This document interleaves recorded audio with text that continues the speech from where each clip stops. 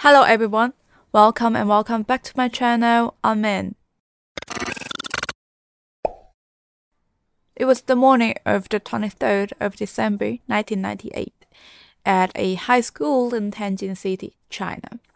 The girls from dorm 112 were getting ready in the morning when they caught a whiff of something foul in the corridor. They searched the corridor for a while, trying to pinpoint the source of this stench, right? Eventually, they discovered that the unpleasant odor was seeping out from under the door of dorm 113, literally this one next door. One brave student approached and lightly knocked on the door. After knocking for quite some time without any response, the student tried pushing the door. Unexpectedly, the door to dorm 113 swung open. In that instant, a strong, foul smell rushed out from the dorm. The next second, all the girls present screamed together because of what they saw. There were bodies scattered all over the floor, with disheveled hair and limbs twisted in different positions. It was like a scene straight from hell. If you look closer, you just see the dead girls clung tightly to objects within reach, and some were huddled on the floor, scratching at the floor with their nails. Perhaps due to exertion, their nails were torn open, revealing blurred flesh and blood. Underneath some of the girls, the floor was covered in filthy excrement. As they were dying, they couldn't hold in their bodily fluids, which caused a really bad smell in the air. The girl who opened the door couldn't bear to take any closer look, but shouted instantly, saying that someone's dead. Then she turned and rushed out. The dormitory manager, who came upon hearing the commotion, also witnessed this horrifying scene. Suppressing the urge to vomit, she quickly called the police. The tragic incident in this dormitory involved the death of all 7 girls from the same dormitory. You know what? As soon as the case was made public, it immediately caused a huge uproar. The chilling truth behind the scenes left people deeply horrified. So, what is it? Let's dive right into today's story.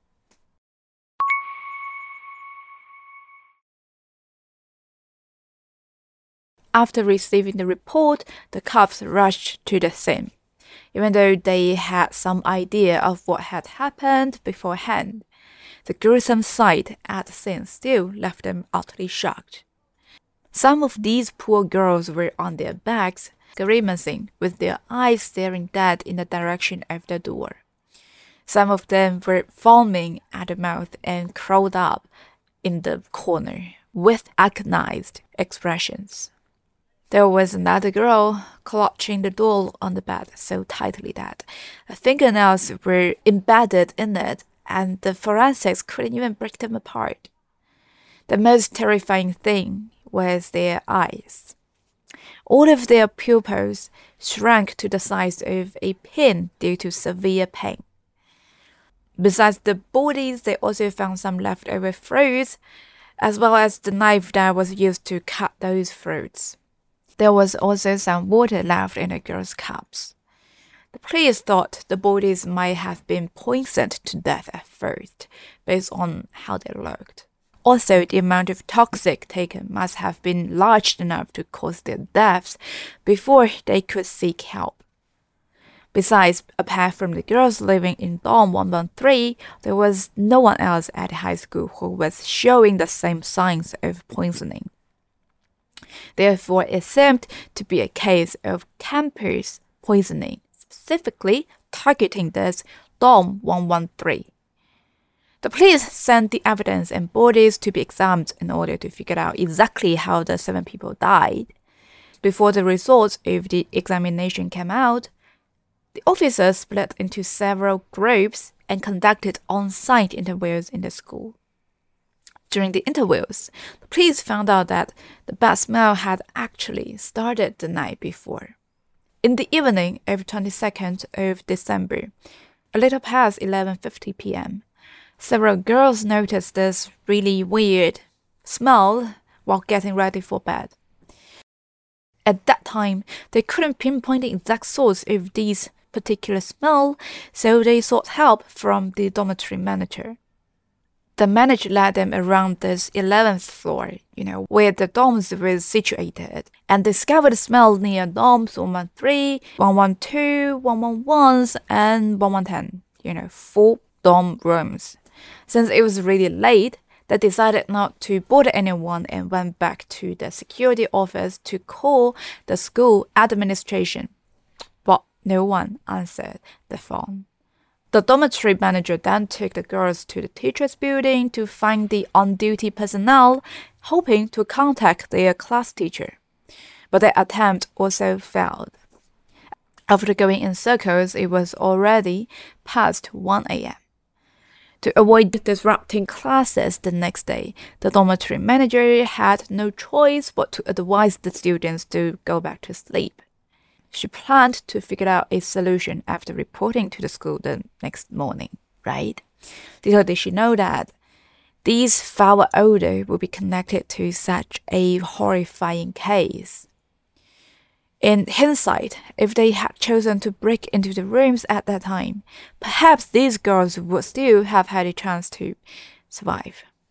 So I bet the students and the dorm manager must feel really bad for not opening the doors that night. But who the heck would anticipate such crimes going on in a campus like this? Anyway, when the police interviewed the manager, they noticed something really weird. Most of the dorm rooms actually lived 8 people, especially this one, had such tragedy happened. But they found only 7 bodies there at the scene. Where did the 8th girl from the dormitory go? Did she manage to escape this tragedy, or was she taken away by the perpetrator? No one knew at the time. The police immediately shifted their investigative focus to this girl who had unexpectedly gone missing. To their surprise, not long after the investigation began, this missing girl reappeared on her own.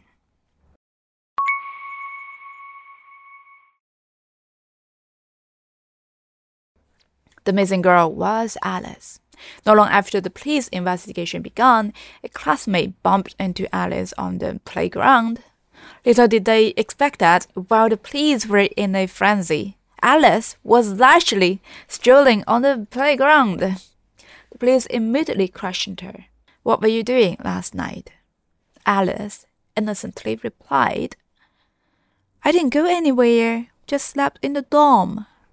"If you were in the dorm, you should know how your roommates died." "Sorry, I don't know." Police were like, "You just came out of the dorm, 7 people died in there, and you're telling me you don't know anything about it." Come on, there's a limit to fooling people around. The police considered Alice a significant suspect and interrogated her for a long time, but she insisted, claiming she knew nothing. Just when the police were at a loss, the forensic results came in. The cause of death for the 7 girls were organophosphate poisoning. In their digestive systems and vomit, they found traces of this highly toxic pesticide, parathion. Parathion is a pesticide that is used to kill insects on crops. It's extremely toxic, and the lethal dose is only 2 milligrams. The poison takes effect in 10 minutes, causing the muscles used for breathing to stop working, and leading to a deadly buildup of fluid in the lungs.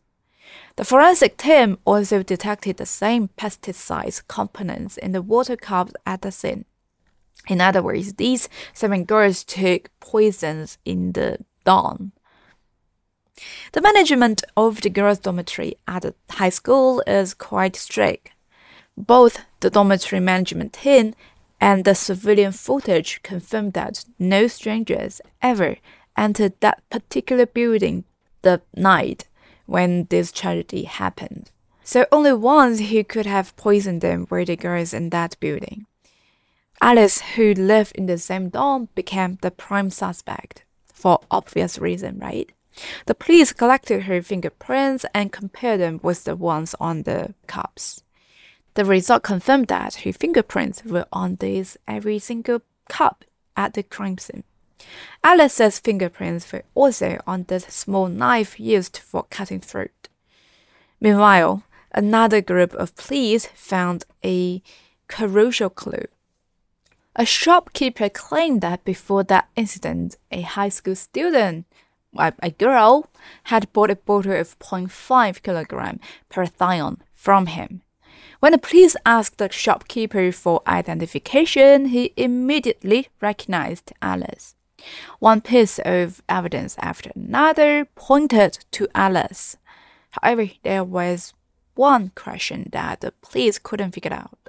Parathion has a strong smell even when it's diluted, and the unpleasant odor from it is impossible to ignore. Moreover, this toxicity manifests quickly. It causes extreme pain. If someone took the poison beforehand, others should have noticed something was wrong, and they would have had enough time to call for help. The person who poisoned them not only needed to ensure they all took the poison simultaneously, but also had to prevent others from hearing their cries for help. If it was Alice, how did she manage these two aspects? 1 versus 7, and stop them from seeking help? How did she coerce people like that? After extensive interviews, the police were convinced that no one heard any struggling or cries for help last night. It seems that to get this complete story, they have to start with Alice. The police presented the gathered evidence to Alice, intensifying the interrogation. Even if she had a strong psychological resilience, she was still just a high school student. This calmed girl finally lost her composure. She covered her face and cried for quite a while, finally willing to tell the truth to the police. However, the truth she revealed was a bit different from what the police had expected.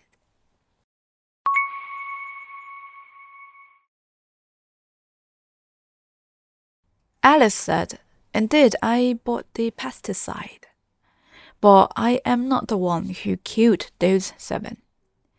These 2 simple sentences left the police utterly bewildered. The girl who seemed to be wrapped in a myriad of suspicions wasn't the real culprit. Then where is the true killer now? Alice confessed that the one who killed her roommates were actually Chloe. As soon as they heard this name, the police were stunned. Chloe's name wasn't unfamiliar to them because she was one of the 7 discovered dead in the dormitory. Moreover, her cause of death was no different from the other 6 girls.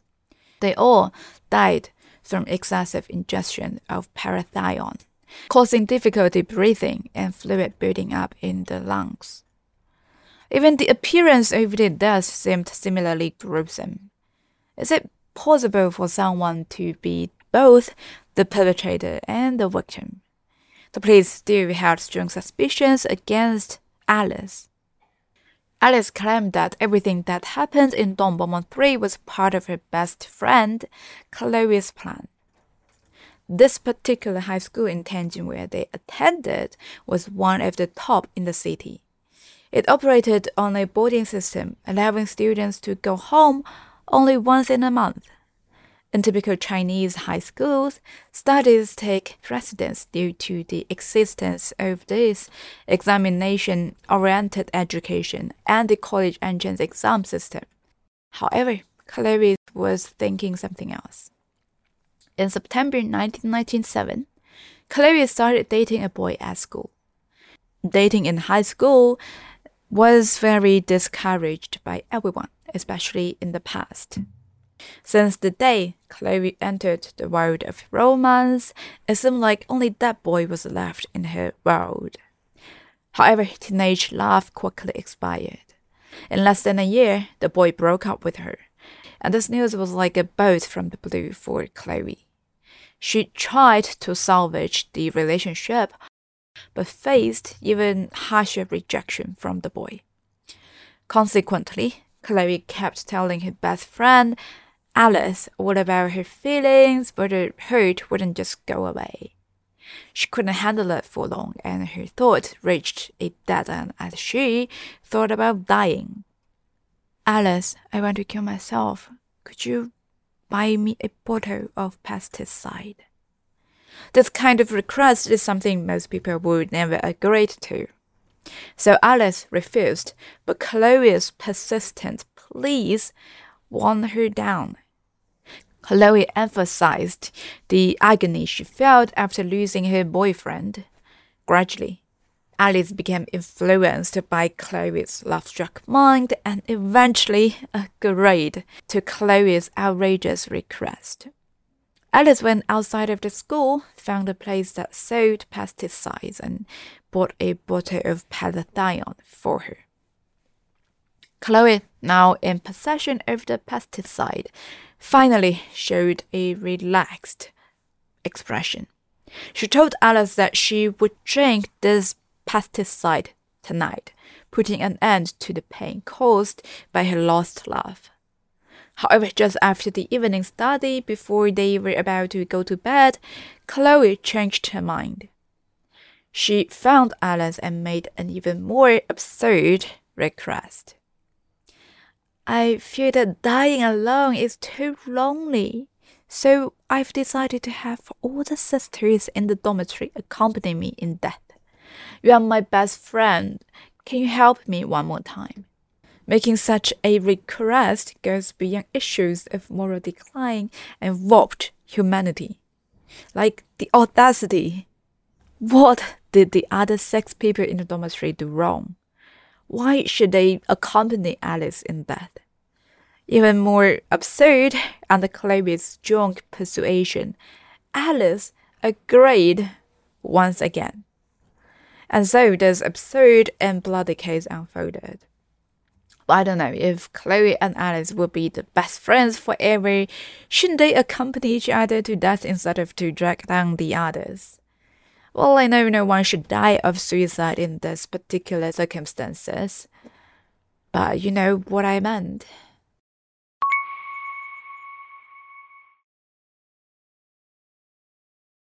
That evening, the two of them began their operation as planned. Chloe personally mixed the pesticide and poured a cup for each person in this dormitory. She told everyone that it was a medicine her mother had prepared to prevent tuberculosis, which was prevalent in Tianjin City at the time. Many students in the school were infected and some had to take a leave and go home. Chloe's mother, being a doctor, mixing medicine for everyone seemed reasonable, so no one found a fear. The 6 innocent girls unknowingly handed a lethal concoction, even thanked Chloe. However, the medicine they were holding had a weird smell, making all the girls scrunched up their faces. Chloe dismissed it, saying, "You all should expect that herbal medicine has a weird smell." After saying this, she raised her glass and downed the drink. Seeing Chloe drank first, the other roommates stopped overthinking about it, pinched their noses and gulped down the potion, like Chloe did. Alice, on the other hand, claimed that she had taken it at noon, so she abstained. She watched the 7 roommates, including Chloe, treating the poisonous concoction like traditional Chinese medicine, not leaving a drop behind. At this point, there was no turning back. Before long, the effects of the pesticide started to kick in. The process of organophosphorus poisoning is incredibly painful. Some girls couldn't bear the pain and began to struggle and moan. However, Alice reassured everyone that this pain was a normal reaction to this particular medication. When she took the medicine at noon, she felt uncomfortable, just like everyone else, but she quickly got over it. Alice comforted her roommates, urging them to stay calm and not disturb Ada's rest. These high school girls were truly kind-hearted. Despite being really painful, to avoid disturbing other dorms, they really curled up in their own beds, not making any shouts. And Alice, she continued playing the role of a great roommate. Sometimes she brought hot water to her roommates, and other times she peeled apples for them. A picture of diligently caring for the sick. You wouldn't believe she was the devil who could witness all her friends and classmates dying in pain without raising an eyebrow. The girls were in unbearable pain, clutching desperately at anything within reach, hoping to endure like Alice had said. But even after eating the fruit, their symptoms did not improve at all. On the contrary, the agony grew more intense over time. By now, they no longer had strength to call for help anymore. Some fell off their beds, crawling across the floor, helpless. And this girl could no longer make a sound, but tried to crawl out of the dorm, hoping to get the attention of anyone outside. But she lay on the floor, nails torn off, unable to move forward even an inch, and suddenly passed away with eyes wide open. In their soundless struggle, the roommates' lives slowly slipped away, eventually succumbing to the immense suffering and leaving this world one after another. All the while, Alice watched coldly beside them. After everyone had stopped struggling, Alice went to bed as if nothing had happened. You can imagine the scene. All the girls in the dorm had drank pesticide and died in various horrific poses within that tiny room.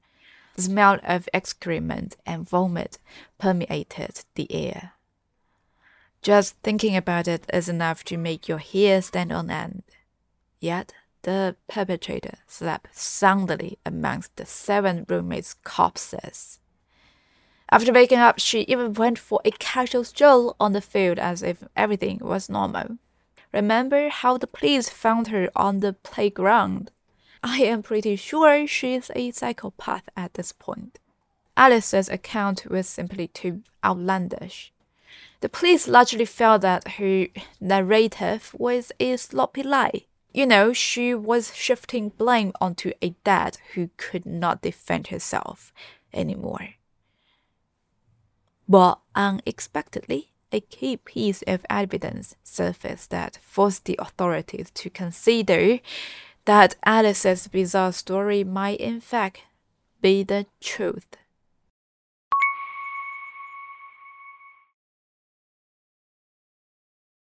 The police found a suicide note from Chloe hidden under a dorm bed. In the note, Chloe mentioned her reason for suicide. Indeed, the failed love affair as Alice had told. The note also hinted at why she took all her roommates except Alice with her. The full contents were not released, but it was known to include this part below. My dearest friend, live on well. I am sad and I don't have the heart to take you with me. Forgive me for not listening to your advice and hurting you so. Everything today is my just punishment. Don't hate or resent me. After finding the note, the police immediately compared the handwriting, conclusively verifying it was Chloe's. The note was real, matching Alice's account. Could everything Alice said really be true then?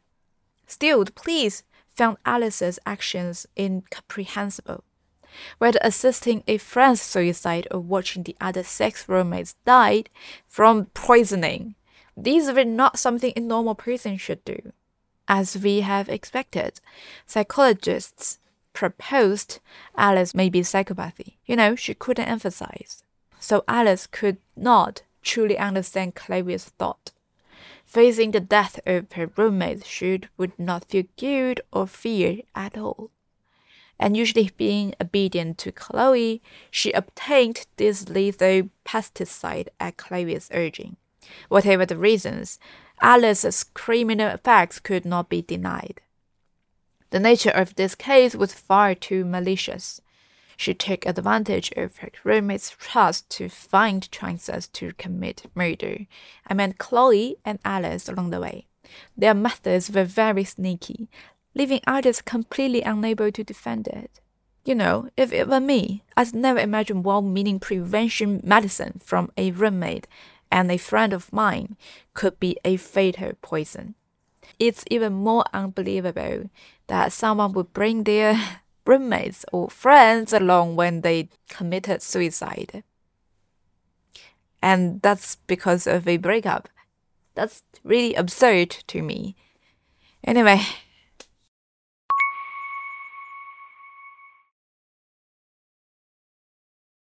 On the 28th of July 1999, the People's Court lawfully rendered a verdict on this case.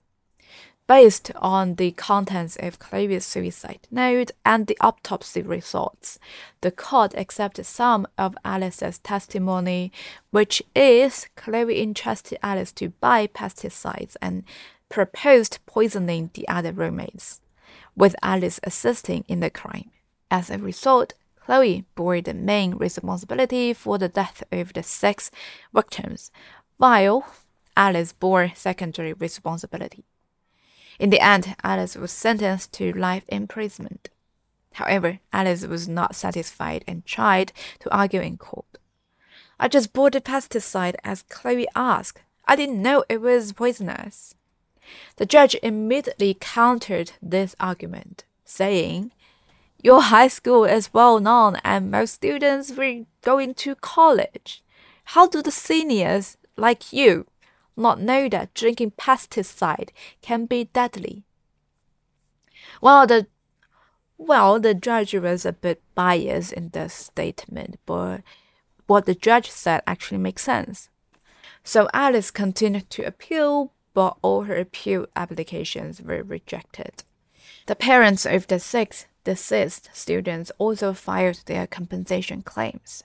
They requested compensation for mental damage and death benefits, totaling 1.5 million Chinese yuan, with each family asking for 250 grand Chinese yuan. However, the court wrote that each family would only receive around 1,000 Chinese yuan for funeral expenses and approximately 50 grand Chinese yuan in death compensation. Chloe's family was to bear 45%, and Alice's family 30%, and the school would cover the remaining 25%. After entering prison, Alice, due to good behavior, had her sentence reduced to 15 years.